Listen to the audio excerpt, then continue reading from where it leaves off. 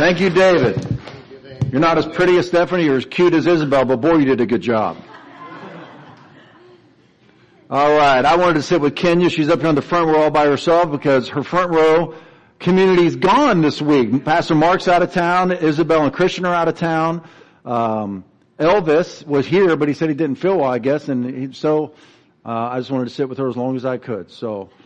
But I love the front row. You guys are going to amen me. Okay, turn to the person next to you and say, it's all yours. Turn to the next person over the other side and say, it's all yours. You know, when my kids come home from school, I got three high schoolers now, and then a college, 2 high schoolers, and 2 college. Living at home. How many do we have living at home? 4. How many are in high school? How many are in college? Okay. 2. No, we have 2 in college. Lila's not living at home and Sam's not living at home? Right. See, look, she actually, her IQ's over 150. She's Mensa, right? But the chemo has leveled the playing field for us. So now we're the same. All right.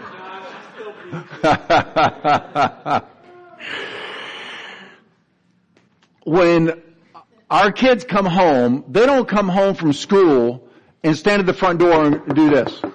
Mom, Dad, can I come in? Right? They don't stand there and knock. They don't do this. Mom, Dad, I want in. They don't back up and say, I'm going to bombard the door of my home. And they don't come out and rush into. No, they don't do that, right? What do your kids do when they come home from school? They just walk right in through the door. A lot of times they don't even close it. They go straight to the fridge, right, or the pantry. They get what they want to eat. They may or may not acknowledge your presence. They go upstairs and they take a nap, right? Because it's their house. The other day, Sam texted me, he just got his driver's license, and he says, hey Dad, can I borrow your car so I can go over to so-and-so's house? I said, yeah, sure. A few minutes later, I thought, well, I'm going to go get something out of my car before he takes it. I went into the garage. The car was gone. He had already taken it. And then he texted me and asked me if he could use my car. Yeah, a couple of weeks ago I'm up here preaching, right? I had Bozo the Clown, if you guys remember that message. I had Bozo the Clown where I'm talking about the life of Christ in it. You get hit and you get knocked down, but somehow you get back up. That's the life of Christ in you. That's constantly empowering you and encouraging you and helping you through trials. And I'm up here, right? And I'm hitting the clown, and of course Sam jumps up, uninvited, comes up here and just kicks Bozo right in front of God and everybody, including our online community, because my kids think that my house is their house and my church is their church, right? They just know that everything I have is theirs. This is the same way it is supposed to be with us and God. I want to talk to us today about how we view Him, how we view God, how you view Him. How you see Him is how you're going to relate to Him. What you believe about God is what you're going to receive from God. And we all have such religious, scary, inaccurate perceptions of who God is and what He did for us, that we say things like, we're bombarding the gates of heaven. I hate that phrase. How does that line up with the scripture, come boldly to the throne of grace?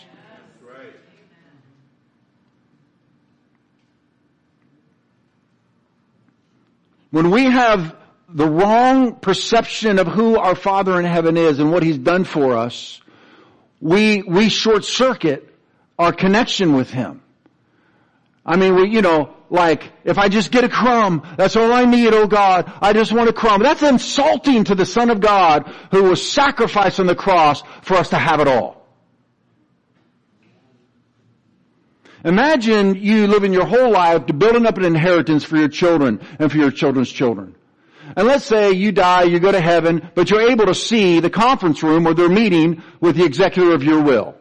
And you've left them a lot, and you worked hard for it. You sacrificed for this inheritance, and it's your joy for your children and grandchildren to have this inheritance. And you're watching them in the boardroom, and the executor says, all right, well he left it all. She left it all. You get it all. And your children are like, oh no, it was enough just to be born into the family. That's how we relate to God. He sacrificed His Son so that we could have it all. Amen. See, even that right there, some of you are arguing with me in your mind. Some of you right there like, oh, that doesn't, I'm uncomfortable with that. Well, then who did He die for? And what did He give to us? What was His intent? Let's see what the Bible says about this. Because if you're going to think accurately, you got to think biblically. So listen to what Paul says about this church that Peter would come and preach and say, this is what's yours from God. And then Apollos came down and preached his messages. And then Paul came down to Corinth. There was in Corinth where they started a church in Corinth over in, the Middle East, in the Mediterranean. And so these three preachers are coming down and they're preaching and so people started gravitating, I like Paul and I like what he's preaching. I like Peter, I like what he's preaching. I like Apollos, I like what he's preaching. And this is what the Apostle Paul writes to them. So don't boast about following a particular human leader. Can I hear an amen there? Because we're following Jesus. For everything, everybody say this out loud, it's right up there. For everything belongs to you. Now watch what everything is. This is gonna some of your nuts and bolts are going to start popping in your brain. Watch this. Whether Paul and Apollos or Peter or the world or life or death or the present and the future, everything, everybody say it out loud, everything belongs to you. And you belong to Christ and Christ belongs to God. In other words, God owns it all. And everything the Father has, He gave to the Son. And then when you and I give our lives to the Son, everything the Son has, He's given to us. I hate this begging mentality that so many believers have when they relate to God. I want to ask for so much, I get in trouble when I show up. Not so I can just burn it all on myself. James, Jesus' half-brother, said this, you don't have because you don't ask. You ask and you don't get because you just want to burn it on your own selfish pleasures. You see, when the kids come into my home, it's all theirs, but they don't get it all right away because I'm a father and I dispense as I believe it ought to be dispensed.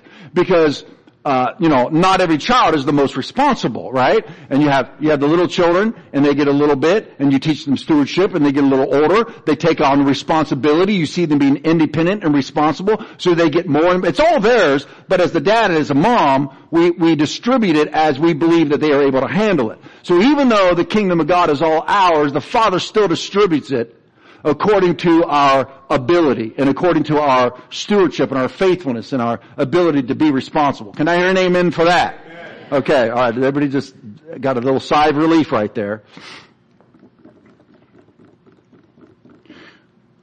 But our beggar, small-minded, limited, minimalist mentality is not God's mentality. The world is suffering and dying and going to hell. You and I are supposed to be releasing the kingdom on earth. All of it. Like He owns all of it. We're supposed to be feeding the poor, clothing those who need clothing, taking care of the orphans and the widows, reaching the lost. We're supposed to be in the 7 mountains of society, the business sector. We're supposed to be there and we're supposed to be prospering so that we can advance the kingdom of God with our finances. We are to be in the political arena so we can bring righteousness into legislation. We are supposed to be in the educational arena so that we can bring the truth of God to this next generation. We are supposed to be obviously in the religious arena so we can bring the gospel into the face of religion and set people free from false religions. We are supposed to be in the news organizations. We're supposed to be the salt and the light of the world. Jesus' blood paid for every inch of soil on this planet, every soul. And He wants us to be in every mountain of society, influencing. But if we are begging God for little crumbs, what are we going to have to offer those around us? It reminds me of a friend of ours, and I'm not saying this to make fun of him. He came from a country that was like poor, like where where my wife and Sam, my son Sam and my son Ellie just got back from Vietnam. If you haven't followed my wife's story on Facebook, if you're like, well, I don't do Facebook because whatever, find somebody who has Facebook and read her Facebook posts. I mean, it is such an amazing story. But she visited, Sam's family who lived 20 miles from the Cambodian border. And for generations they have worked in the rubber tree forest, where they scrape bark off a tree and then latex pours out of the tree, and they catch it in a bucket and they take it to the rubber factory, and that's where many of the tires and the rubber from around the world, that's one of the main sources of that. And his family's been working there for generations and generations.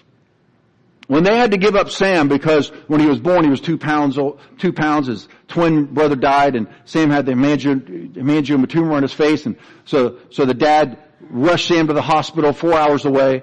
And the hospital said it'll cost you $160 to be able to what? To admit the 2 babies. To admit the 2 babies, yeah. And this family had 57 cents to their name, so they had to leave Sam. The dad's goal in life was to make enough money to buy television that he might see something about Sam somewhere in the world. And so you can imagine when Hope and Sam and Elliot showed up. Whew.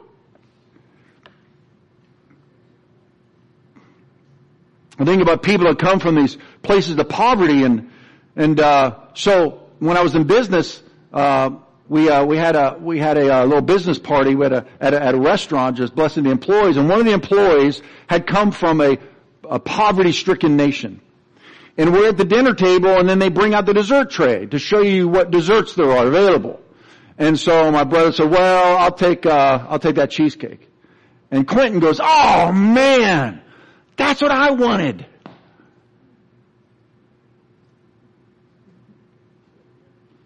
And my brother said, they have more in the kitchen. He had never been to a place that had more than one of anything. He did not come from a place of abundance. We have to understand what kingdom we were born into. When you and I were born into the kingdom of God, it is limitless. God's goodness is so deep, so profound, so pervasive, it is so hard to believe how good God actually is. He has to keep showing His goodness and His mercy and His grace to us, and every time He does it, it just blows us away. Would you agree with me on that point?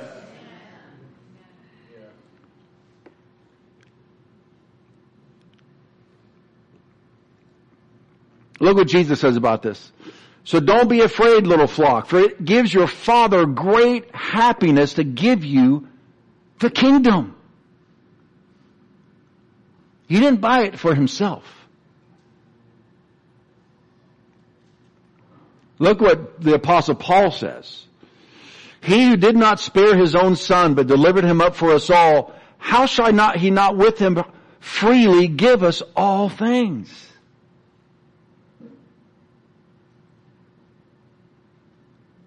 Do you understand what I'm getting at today? If God already gave us His Son, why would He withhold healing? Why would He withhold wisdom? Why would He withhold prosperity? Why would He withhold favor and access? Why would He withhold, what is more valuable than His Son?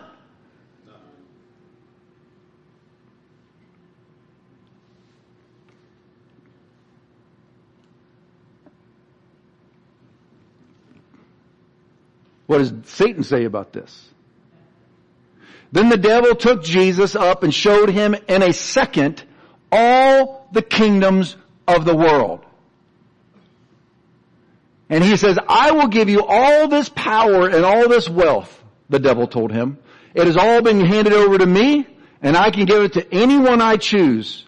All this will be yours then if you will just worship me. And there have been people that have been doing this ever since. People that have raised in church and have singing gifts, musical gifts, and they're worshiping God, and all of a sudden they get this offer from the world and they just take it. I'm not saying you shouldn't if God's called you into it, but if God's called you into that, you better stay close to God. If He hasn't called you into it and it's just bait and it's tempting and you go with it, you lose your soul. Jesus said, what is it if you gain the whole world and lose your soul? He said, if you try to save your life, like, I will take my life into my hands, I get to choose my destiny, I'm going to live independently from God, I'm going to use the talents and the gifts He's given to me for my own purposes. Jesus says if you do that, you will lose your life. Even if it's not in this life, you'll lose eternal life. So what did you really gain?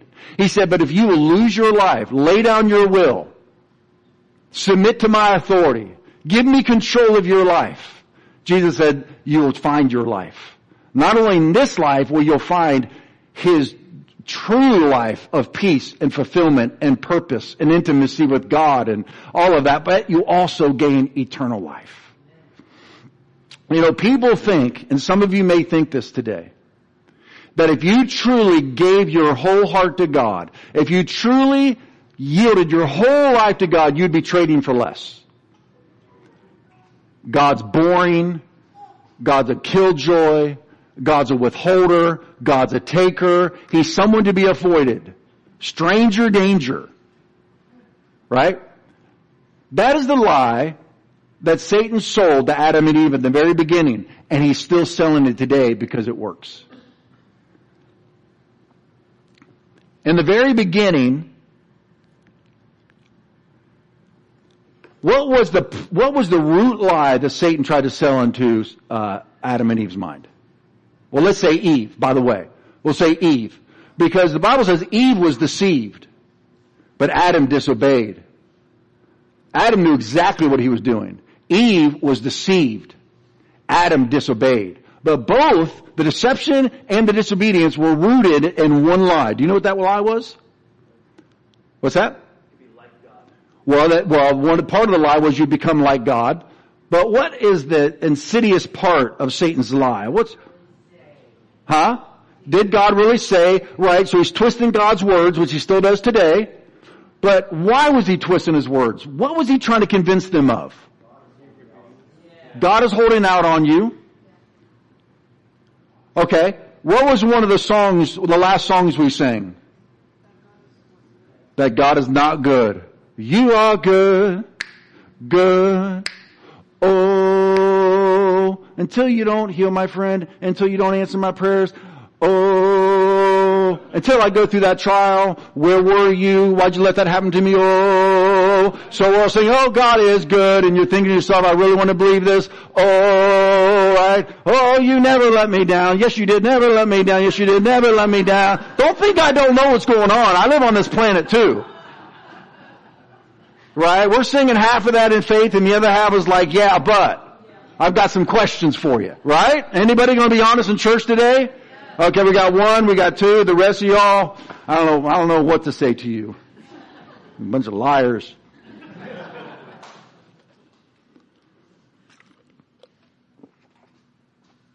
Satan's a liar. And if he can get you to believe that God is not good, he can get you to distance yourself from him because he's not safe. And that your life would be much better if you decided how you're going to live your life and not ask God what he wants for your life. That control issue is really the issue between us and God. And so he sows a lie into Eve's mind. Now, he poisoned her thinking toward God. God's goodness was revealed when he emphasized you can have every tree of the garden except for that one. So his emphasis was on every tree of the garden. Look what I did for you. Like, who did God make the garden for? Them. He didn't make them for himself. Do you know that God doesn't do anything for himself? He does everything for others. Who did he create the worlds for? He created heavens and the earth, and then he created Adam and Eve and says, look what I just did. Here, name all the animals. Here, take dominion over the earth. That's how Satan could say to Jesus, all of this has been given to me. And I can give it to whomever I will. What? What? How could all the worlds and all the kingdoms belong to Satan? God made them because God gave them to Adam and Eve. And Satan convinced Adam and Eve that God is not good and to disconnect from God and live your own independent life. And when they did that, everything Adam and Eve had, Satan owned at that point because they came out from underneath God's authority. When you do that, you come underneath the devil's authority. There's no in between. Life is a spiritual game of war.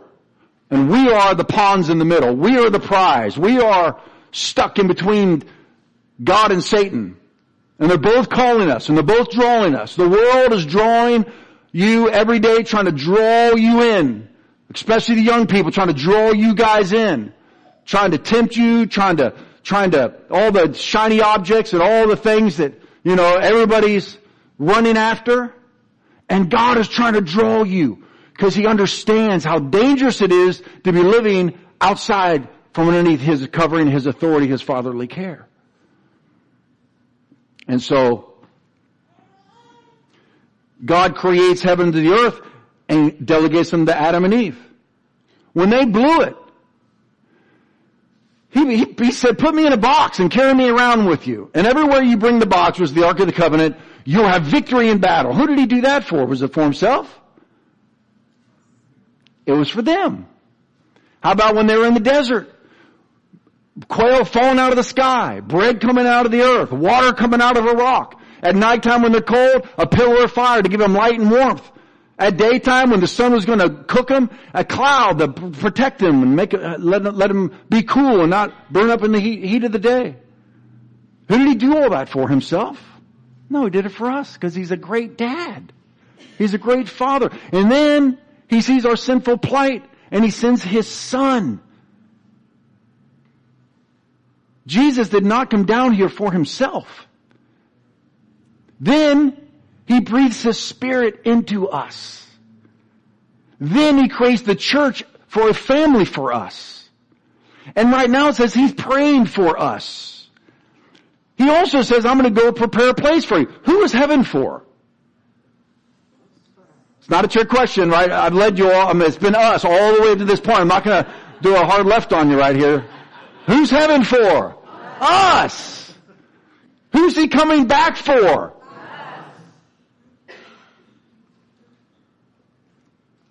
But Satan convinces them that God is not good. That's why this is called the good news. Isn't that incredible? Isn't that incredible? This good news that I've just been talking to you about, somehow Satan is so good at lying that he can convince people that this is bad news. It's incredible. I mean, think about how insidious he is. Eve and Adam were in the Garden of Eden, where everything was pristine and perfect in the presence of God. Even in that perfect environment, you can be deceived if you listen to his lies.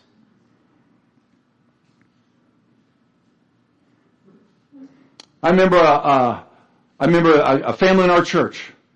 So sweet. They sat right in the front row. They were with us for like 5 years. We never had a crossword. We never had a conflict. They were so sweet. They were so happy to be here. They said, we wanted to find a church. We came to your church first, and we never went to look for another church. We were going to. We didn't need to. And they were just wonderful. And then one day he calls me on the phone. And he's just like, starts challenging me on one of my doctrines. Do you believe blah, blah, blah, blah, blah, blah? And I said, well, let me ask you a question first. Because he was just going at me, right? And I could hear the tone of his voice. I thought, I've never heard this tone before. And I asked him, I said, have you been listening to AM radio? He was like, yeah. Have you been listening to so-and-so? Because I could hear this guy that was on the radio that felt it was his job to rid the body of Christ of heresy. And that would include anything that's supernatural. It's from the devil, it's witchcraft. And certain doctrines, right? I mean, he was just like, thought it was his job to separate the chaff from the wheat. And I said, have you been listening to so-and-so? And he got really quiet. He's like, how did you know that? I said, because I can hear his spirit in you. I can hear his attitude and his tone in you. And he just completely calmed down. And I said, I'll answer your question, but your attitude, this isn't you talking. You see, this guy got into his brain, into his mind, and started shaping his perception of us. And it changed us, our relationship. Another family in the church, they were with us for 17 years. Again, not one conflict. We had home groups in their home. We did training in their home. They served in the children's church. They were in leadership. Oh my gosh, they had miracles that took place in their family. Precious family. And then, all of a sudden, their attitudes toward me and us started changing. And I was trying to figure this out. And I thought, you know what? I think it started happening when they started hanging out with that person that came to our church. And they had this little holy huddle, which wasn't very holy. And then it just kind of spread like cancer. And that person ended up leaving the church, that family left the church, and a bunch of other young families left the church. And so, right before this family that we used to have this sweet relationship with left the church, we had dinner with them. And I said to them, I'm going to ask you a question. We never had a problem. And then you started hanging out with so-and-so. And your attitude started shifting and changed. I could feel it. What was that about? What happened to us? And she was honest. She said, well, we would have a meeting with you.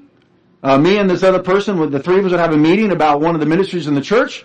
And I would think everything was great. We'd leave the office, your office, and then she would say, when he said this, that, what he meant by that, don't you? And she started changing her perception and undermining everything I said, distrusting my leadership and authority. And I remember when I first met this gal, I could tell, she told me a story about her mom who had been wounded by leadership in their previous church. And I could tell she had a distrust of authority. And I thought, that'll work itself out in time.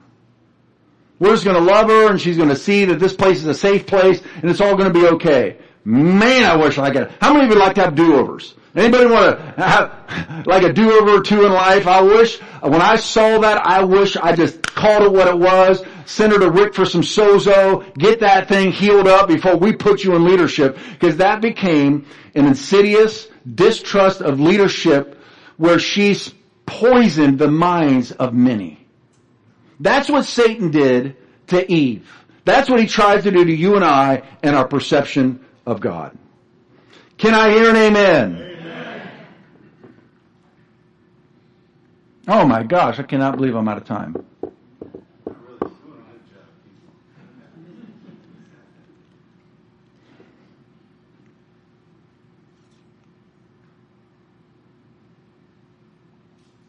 Just give me a second.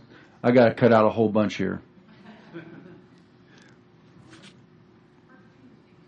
Yeah.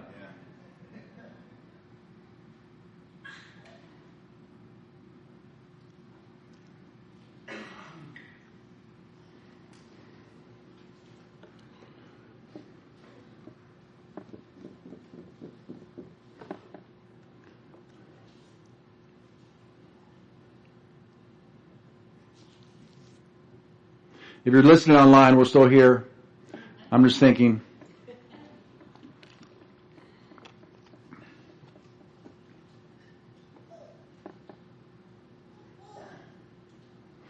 All right, I'm going to read 2 scriptures to you, and then we're going to wrap this up.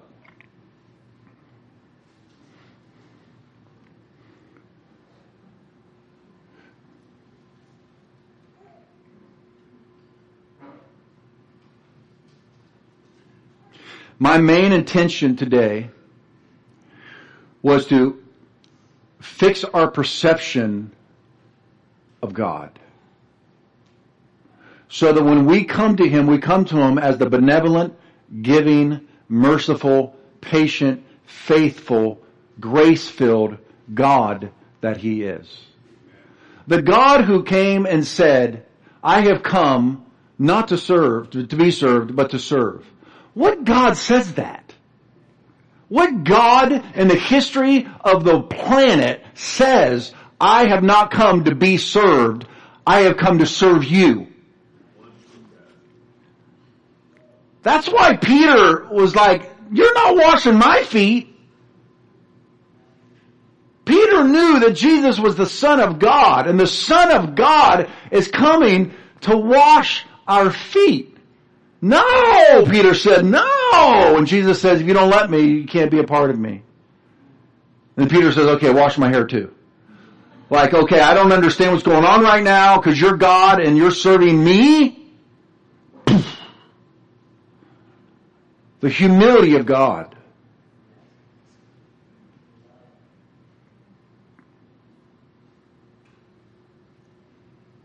We just have such a beggar mentality. But look what the book of Ephesians says in chapter 1, verse 3 through 6.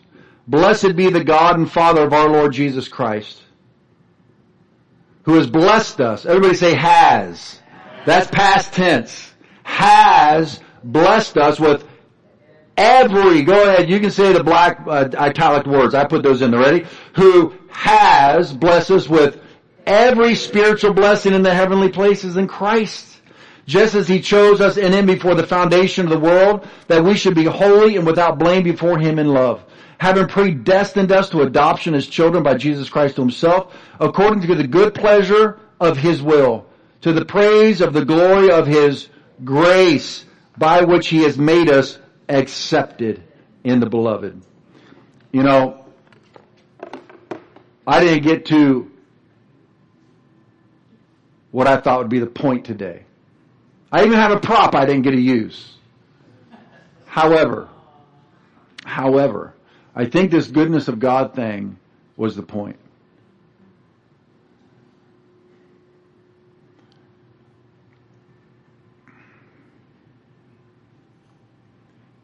That we think that He is always disapproving of us.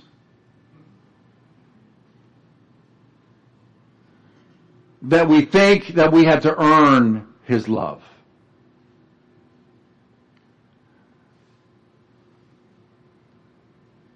And this keeps us spiritually crippled and beggars and not asking for too much. And yet Jesus said, it brings my Father great happiness to give you the kingdom. The Apostle Paul said this, He that supplies the Spirit to you and works miracles among you, does He do it because of your human performance, or does He does it because you believe the message of Jesus Christ? And then He asked them again. He says, I ask you again. He who supplies the Spirit to you, Gathering Place Church and those online, He who supplies the Spirit to you, does He do it because you have done everything perfectly? I did the 30 for 30. I missed a couple days, but I prayed more than I missed. I tithe mostly, and I come to church, and I read the Bible, and I'm good to others. Okay, all of that is works. All of that is human effort and human performance. Trying to obtain God's favor, God's grace, God's blessings, God's miracles. This is what we do. We think we're earning these things from Him. And yet Paul says, let me ask you something. Did you receive the Holy Spirit, and does He work miracles among you because of your goodness or because of His goodness? Somebody answer the question. His goodness. Let's all stand and let's just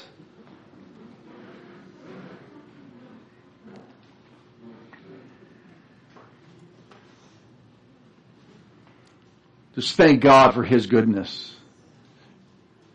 Just thank God for His goodness. Just thank God for His goodness, for His grace, for His mercy, for His faithfulness. There are lies that some of you are believing right now about God. I think that was what the Holy Spirit was having me emphasize today. There are lies you've been believing about God, how He thinks of you. He doesn't really like you.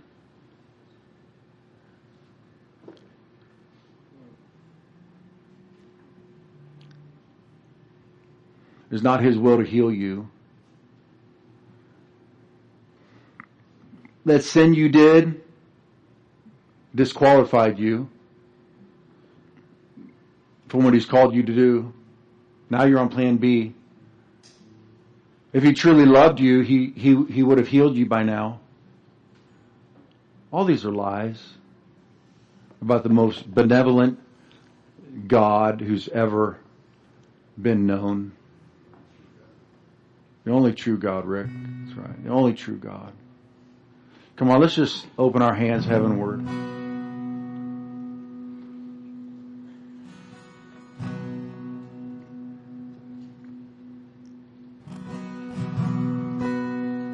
Lord, the two prophetic words you gave to us that were, you said, let every word be confirmed by two or more. That those who are thirsty and hungry can come to you and they will be filled.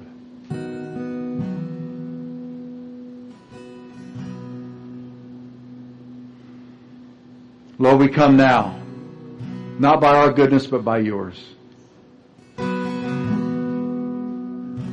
There are those in here today who have not come to you to be fed and to be given drink because they have not felt worthy. Lord, may your grace fill this place today. May your grace fill this place today.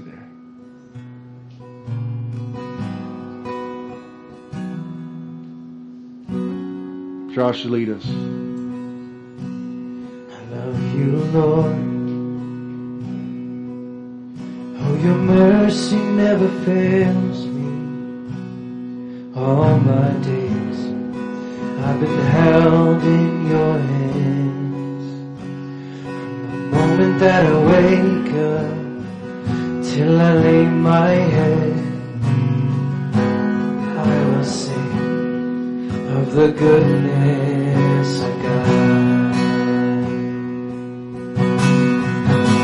All my life you have been faithful. You're a good God. You're a good Lord. All my life you have been so, so good.